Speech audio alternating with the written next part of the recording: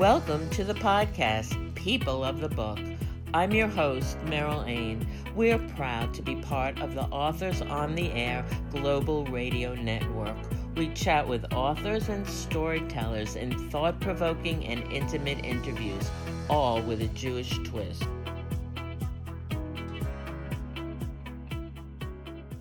On today's program, I'm delighted to welcome Kim Salzman. Kim was born and raised in Columbus, Ohio. After receiving a degree in psychology from Columbia University, she lived and worked on a kibbutz in Israel, which inspired her to make Aliyah. After receiving her law degree from the University of Michigan, she immigrated to Israel, where she became fascinated by the stories of Jewish immigrants from all over the world.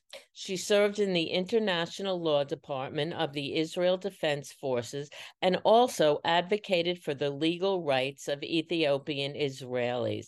Kim now lives in northern Israel with her husband, 3 children, and a dog. Currently, she works as the Israel and Overseas Director at the Jewish Federation of Greater Pittsburgh.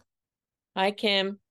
I've read your compelling novel, Straddling Black and White, and I'm glad to have this opportunity to speak with you about it today. But first, I want to ask you how you and your family are doing in Israel since October 7th. So thank you, Meryl, for this opportunity to be on your podcast. I think that question, how are we doing since October 7th, is just, it's so very difficult to answer. I actually wrote a piece about it recently in the Pittsburgh Post-Gazette, how in one moment you can feel so many, since October 7th, and I think I'm representative of many Israelis, just feel like this myriad of emotions where I can feel, despair and hope at the same time. I can feel frustration, and I can feel even, moments of joy with my children. I can feel scared for our safety, so it's really just so many mixed emotions since October 7th. I think for me, it feels like October 7th has just been one really long day. That everything today, it's December 14th, but it still feels like I'm stuck on October 7th with the trauma that we all experienced that day, that sense of, of absolute lack of security, where we had always so heavily and rightfully so relied on the IDF to be there to defend us. And that day was a huge failure for the state of Israel to defend its own people. We failed on that day. And now the Israeli army is doing everything it possibly can to make sure that it will never happen again. So I would say that I'm struggling to find moments, to feel like that this war will lead to a better future. I hope it will lead to a better future in Israel. And as a mom to 3 kids, I have twins who are 12 years old and an 8-year-old.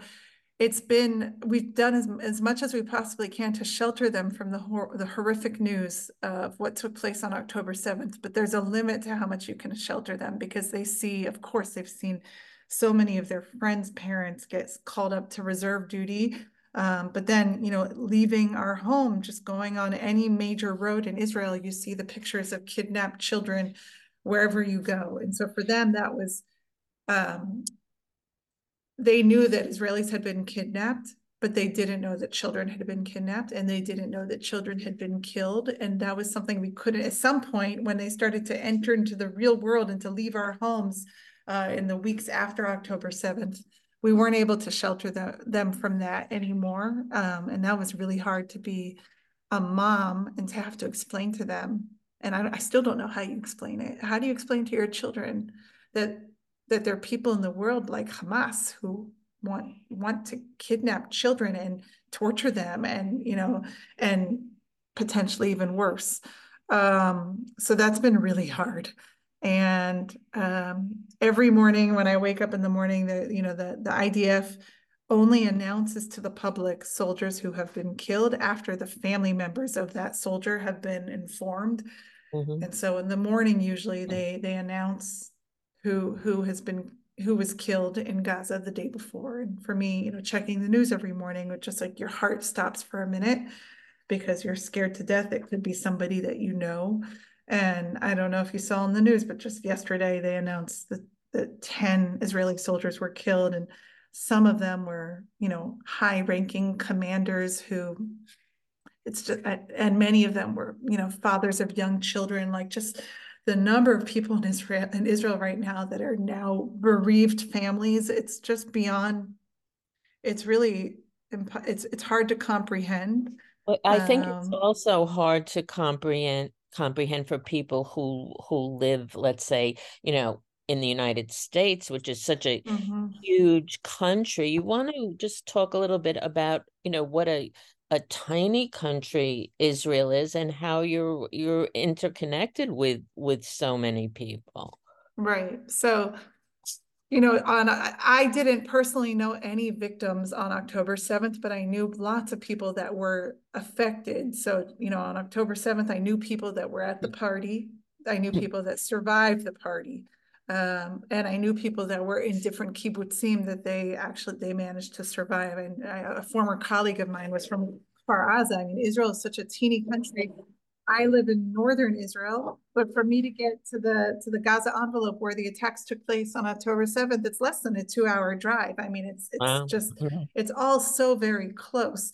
And now with so many reservists being called up to the IDF, more than 300,000 reservists have been called up, and everyone has, so you either have women my age, in their 40s who their husbands are in reserve duty, or or people that are older than me who their children are in the IDF.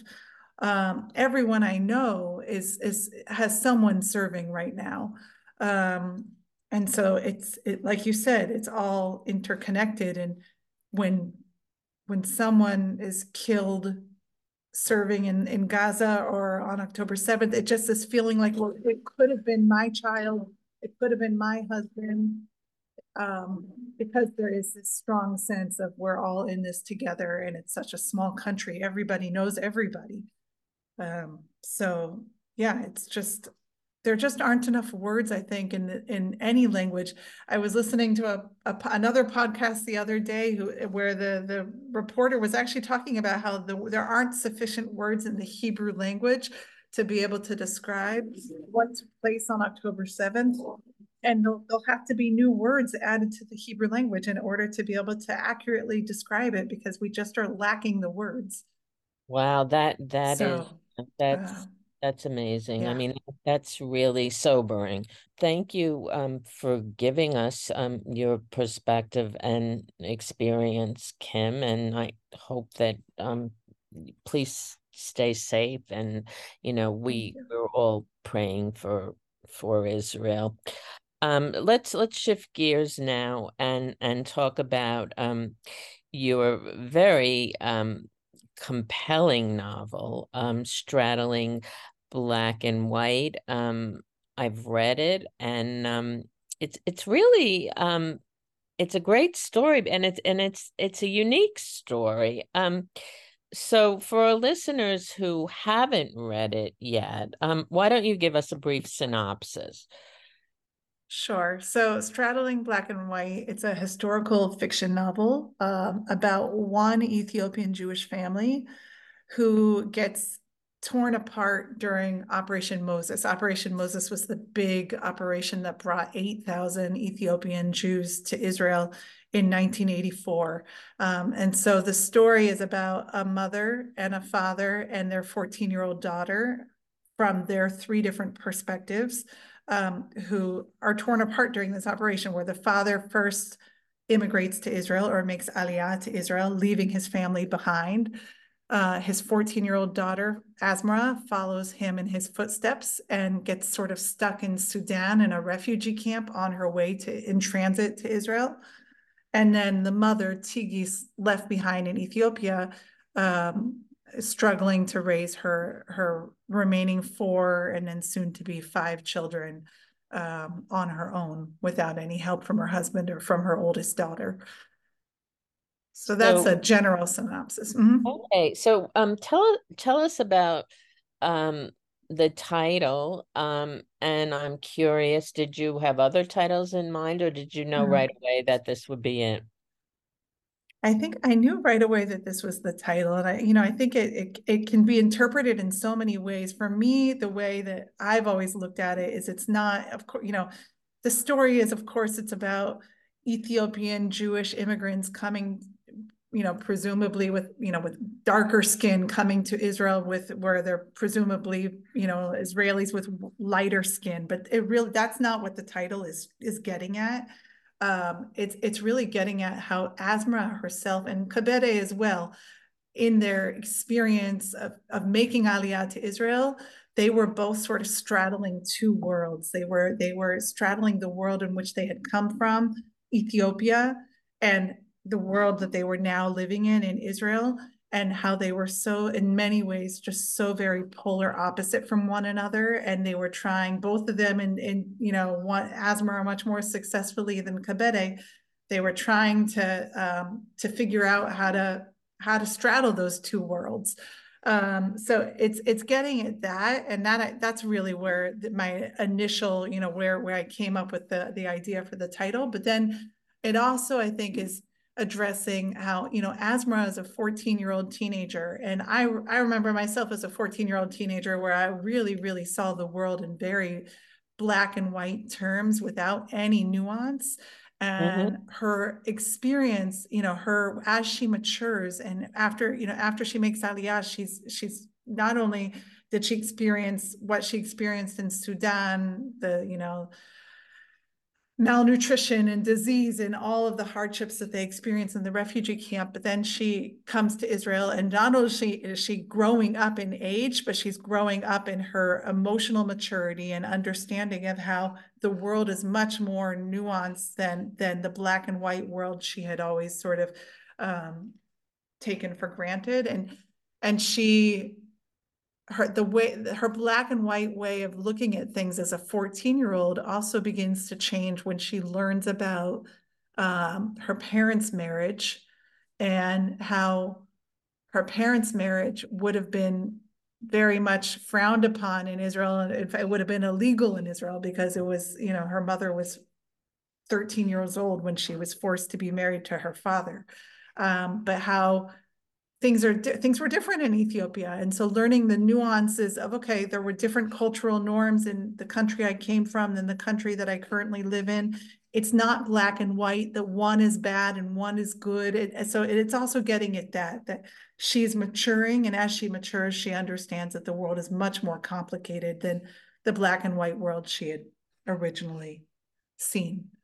Yeah, I have to say, you really did a great job of getting into your character's head. So how were you able to do that?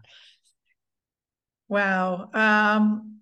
So first of all, I should say that I started writing this book in 2010, and I finished I submitted the book was ready to be published in 2022, the end of 2022. So it took me many, many years, and I did a tremendous amount of research to make sure that I was, as much as possible, I was portraying the experience, both of life in Ethiopia and their immigration, the journey to Sudan and their immigration to Israel, that I was portraying it as accurately as possible.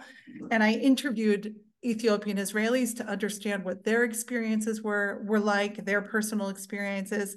So I can say that with Tigis, the mother, some of her experiences when she talks about the hardships of just raising children and the stresses of everyday life. And I really did, I tried to take some of my own personal experiences as a mother. Tigis gives birth to a premature baby.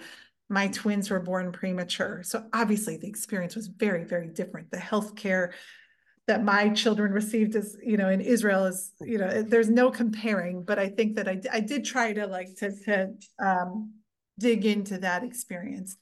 Asmara as a 14-year-old, and her, Aliyah experience. So of course, I never made Aliyah from Ethiopia as a 14-year-old. That's not something that I ever went through. But I did make Aliyah to Israel. I did do Ulpan, and I did have some similar experiences that I was able to sort of try to dig into and to somehow to try to understand, okay, how would Asmara feel when she's in Ulpan class? And for example, in terms of the experience of the journey to Sudan and the time in the refugee camp, like I said, a lot of it was through my colleagues, having conversations with them about what their journey to Ethiopia, from Ethiopia to Sudan was like, and what their time in the refugees camps was like, and reading different personal accounts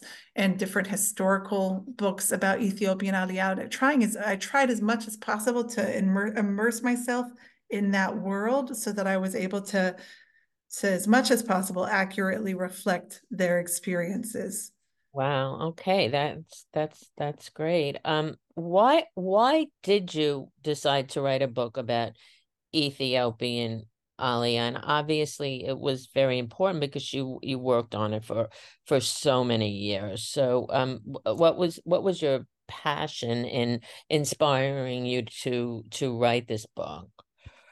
Yeah, great question. So even before I made Aliyah, when I was considering making Aliyah, I remember just always having this genuine curiosity for the Aliyah stories of other new immigrants. It really didn't matter where they came from, whether it was from Morocco or Russia or from the United States or from Ethiopia or from Argentina. Like I wanted to hear what led people to uproot their lives and come to Israel and try to start anew and to learn the Hebrew language and to become a part of the miraculous story that is the state of Israel. So that's something that's always been of interest to me. And when I started working at Tebeka, you mentioned earlier that I worked for an organization helping to support the legal rights of Ethiopian Israelis. That was when I really became, like I said, I had colleagues who they themselves had made Aliyah from Ethiopia. And so working at that organization inspired me to go to Ethiopia. I traveled to Ethiopia on my honeymoon with my husband. And so traveling throughout What northern was Ethiopia, that like? it was not your typical honeymoon destination. We were there for almost a month, and we spent most of our time in northern Ethiopia. Actually, that's the region of the country where most Ethiopian Jews came from. So spent a lot of time in the Gondar region, which is where most of the Ethiopian Jewish villagers came from. And we hiked in the Simeon Mountains, which is where this, that's on the route to Sudan. So when I came back from Ethiopia, I mean, I think that was an experience that changed me in many ways. To like I gained a newfound, even though I had already appreciated everything that Ethiopian Jews had had sacrificed in order to make Aliyah. The trip to Ethiopia really strengthened and deepened that appreciation. And I enrolled in a writing course. I had always loved to write, and somehow the first chapter of the book was the very first submission for the writing course, where it was just a story that I felt like I could tell, I wanted to tell, that needed to be told. Um, Did you ever consider making it nonfiction, or it was always a novel in your mind? No, it was always a novel in my mind and that was something that I learned the more research I did. There are nonfiction books about Ethiopian Aliyah in English, Mhm. but at the time that I was writing my novel, there were no historical fiction novels about Ethiopian Aliyah in English. And I really felt that it was a story that more people needed to know about. It was, and American Jews, for the most part, they're aware of Ethiopian Aliyah and Ethiopian Jews, but I don't think that many of them really understand everything that they had to sacrifice in order to make Aliyah. That there were 8,000 that came in Operation Moses successfully that immigrated to Israel, but there were 4,000 that died along the way. Mm. I don't think most people know that. No, And they so I can't. became really determined that, yes, I myself am not an Ethiopian Jewish immigrant to Israel, but the story hadn't been told, and I felt like I could tell it in a way that was compelling and compassionate, through it being a historical fiction novel and where people could really connect with the characters. If it had been just a historical nonfiction book, I don't think that you would have had the same connection with the characters. And I think that connection is what brings it alive in a way that a nonfiction book. Yeah, it really Uh, does. So I'd like to ask you about the characters in your book and how typical are they? For example, after the initial culture shock, Asmara makes a successful transition to life in Israel, mhm. while her father struggles and suffers terribly. Can you talk about that a little bit? Sure. And yeah, and that was deliberate. Because the Ethiopian Aliyah experience is not, nothing about any community is a monolith, and definitely, certainly not with the Ethiopian Israeli community. And so each individual has their own unique experience, but there are the successful Aliyah stories, and then there are the less successful Aliyah stories. And I wanted to be able to tell both through those two characters. And shouldn't come as a surprise that the character that's more able to easily integrate into Israeli society is younger, because it's easier for her to learn the Hebrew language. It's easier for her to adapt to a new culture as a 14-year-old versus Kabede, who's older. And so that is typical for the most part, that the younger Ethiopian Jewish immigrants were more quickly able to integrate into Israeli society as compared to the older Olim, or immigrants. And also that for the most part, this is a big generalization. That's not the case for everyone, but that Ethiopian Israeli men had a harder time adjusting and integrating versus women, because they had come from a very patriarchal society in Ethiopia, and when they came to Israel, it wasn't the case, and so many men sort of felt like they had worked as they had worked in farming in Ethiopia, and they were sort of the man of the household, and the head of the house. And then in Ethiopia, when they come to Israel, they're no longer able to work in, not nearly to the extent, in agriculture. Many of them are living in crowded apartments, so that sort of is a very different lifestyle. And they're no longer necessarily the man of the house anymore, because their wives now are going out and working, and perhaps even learning the language, more easily than they are, and certainly their children. And all of that was a real challenge for Ethiopian male immigrants, especially. Thank you for that. So tell us a little bit about your experience working with Ethiopian Jews, and I'm wondering if there was a particular person or perhaps an experience that inspired you to write the book. Hmm.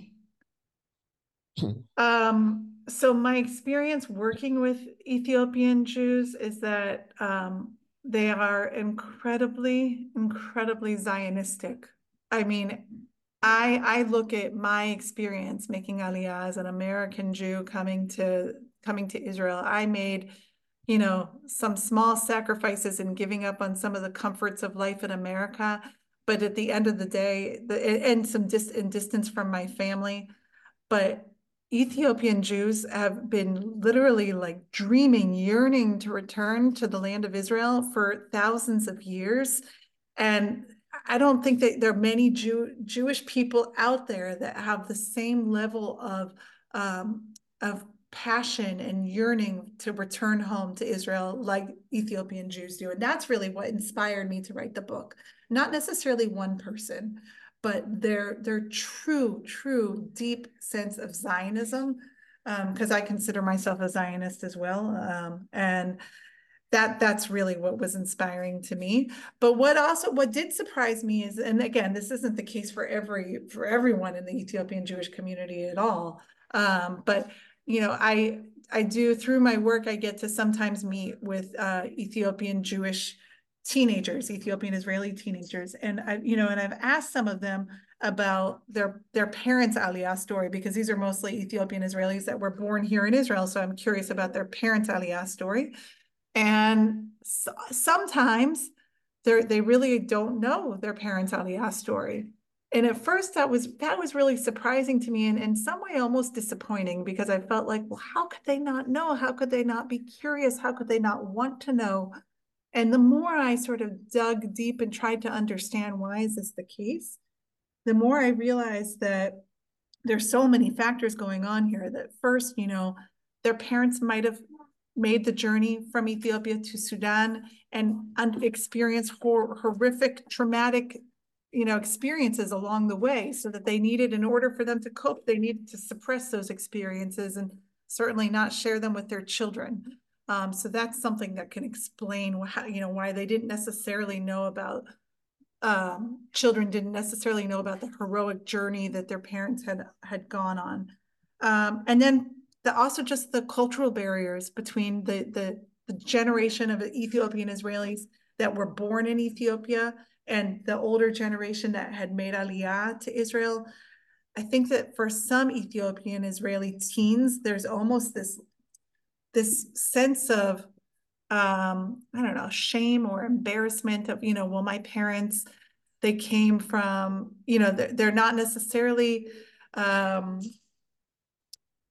not, my parents don't speak, they're not fluent in Hebrew. They haven't really integrated into Israeli culture and into Israeli society. And so therefore, there's some sense of shame. It's something that a lot of immigrants experience, that the second generation sort of is no longer, it kind of looks down on the first generation just because they hadn't fully integrated. And so for me, that was surprising to see that there were teenagers that didn't necessarily know the story of the tremendous heroism of their parents and their immigration to Israel.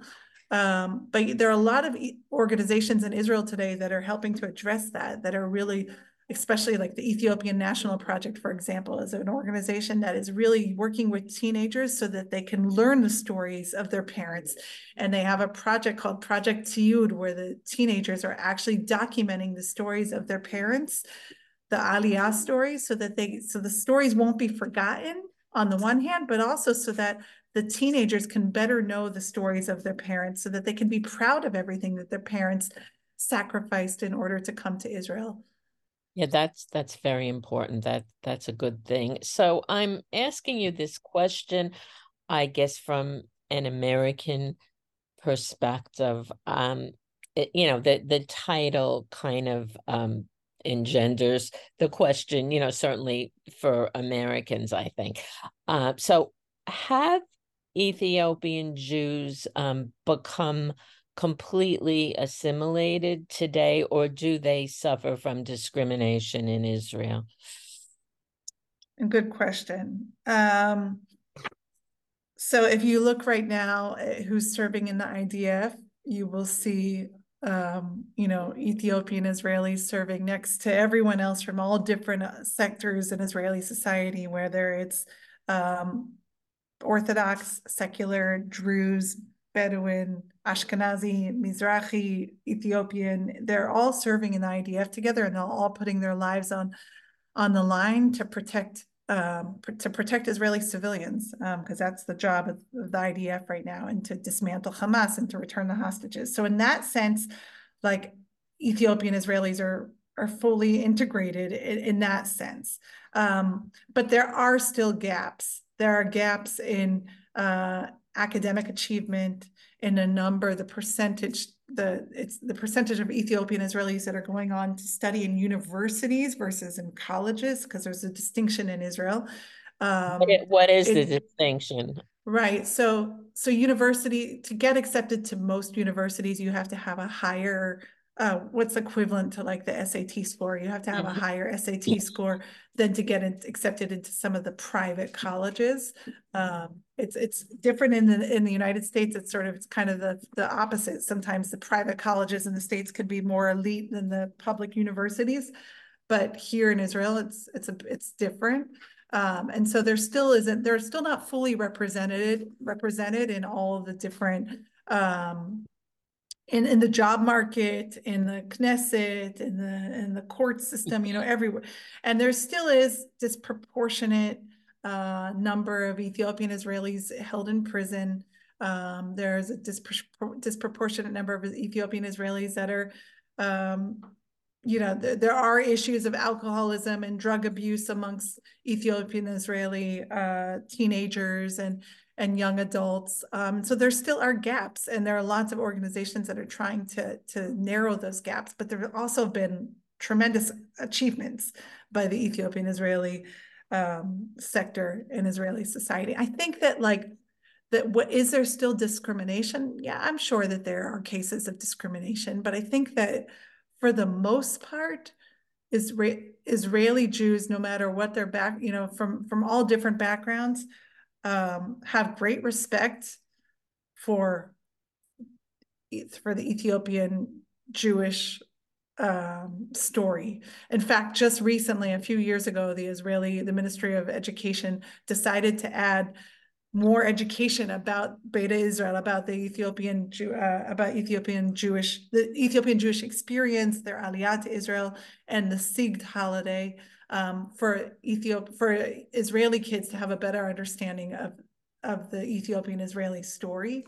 So yes, I'm sure that there are cases of discrimination. There are cases of perhaps racial profiling in the police, but there are also lots of successes. Okay, well that is interesting. Thank you for answering that question. So our time is drawing to a close. I just have a few more quick questions from you. What message or messages did you want readers to get from the book? So the first thing I want readers to get from the book is just a sense of awe and admiration for Ethiopian Aliyah, for everything that Ethiopian Jews have had to sacrifice in order to come to Israel and to start a new life here in Israel, because I think it's one of the most miraculous stories since the founding of the state of Israel. And I do think that understanding that can also help people to connect to the story of Zionism and to the story of Israel generally beyond Ethiopian Aliyah. Like the Ethiopian Aliyah story of Operation Moses and then Operation Salzman, which followed it, is a source of pride. It should be, I think, and it is a source of pride for Jews all around the world. So I hope that when they read the story, they not only feel a sense of awe and admiration for Ethiopian Jews, but they feel a sense of pride in being Jewish themselves, for those Jewish readers out there. Great. So I really have to ask this question. So what do you plan a sequel? I mean, it's sort of, we had the reunion of Asmara's parents at the end. I personally would like to read more about them. Do you plan a sequel, or do you have any other writing project in the works? Yeah, I've been asked that question a lot. I would love to write a sequel. Right now I have three Mm, relatively young children, a full-time job, and I don't have the bandwidth for it, but maybe one day. I myself would love to think that when they're reunited at the end of the book, that Tigis and Kabede are able to sort of start from scratch and to have a healthier relationship where there's a stronger sense of trust and communication between the two of them. And I also like to think that Mesky and Solomon, that they're the couple that's sort of a sub-characters in the book, but I'd like to think that they're able to have children once they arrive yes, to Israel after yes, so yes. many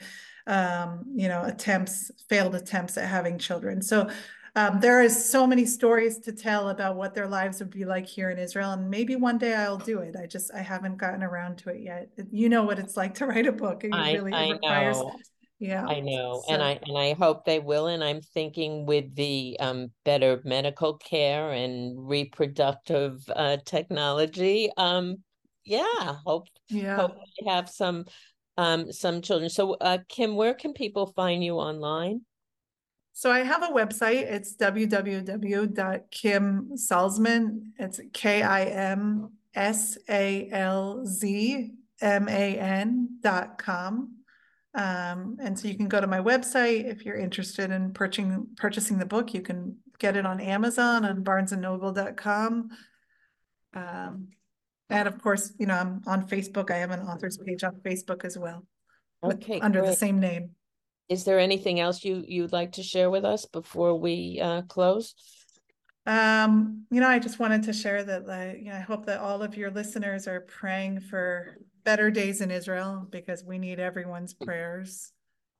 And I wanted to thank you, Meryl, for reading my book, for highlighting my book, and for this podcast, for providing this platform for authors to share their books with a larger audience. Well, I can assure you we are all praying fervently for the hostages and for everyone in Israel. So thanks so much for joining us today, Kim Salzman. The book is Straddling Black and White. I also want to thank our executive producer, Pam Stack. People of the Book is a copyrighted presentation of the Authors on the Air Global Radio Network. Please visit us and like our Facebook page, People of the Book. I'm your host, Marilyn, the author of The Takeaway Men, and the sequel, Shadows We Carry, is available now.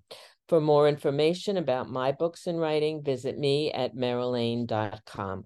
Until next time, please join us on Facebook at Jews Love to Read and read a good book.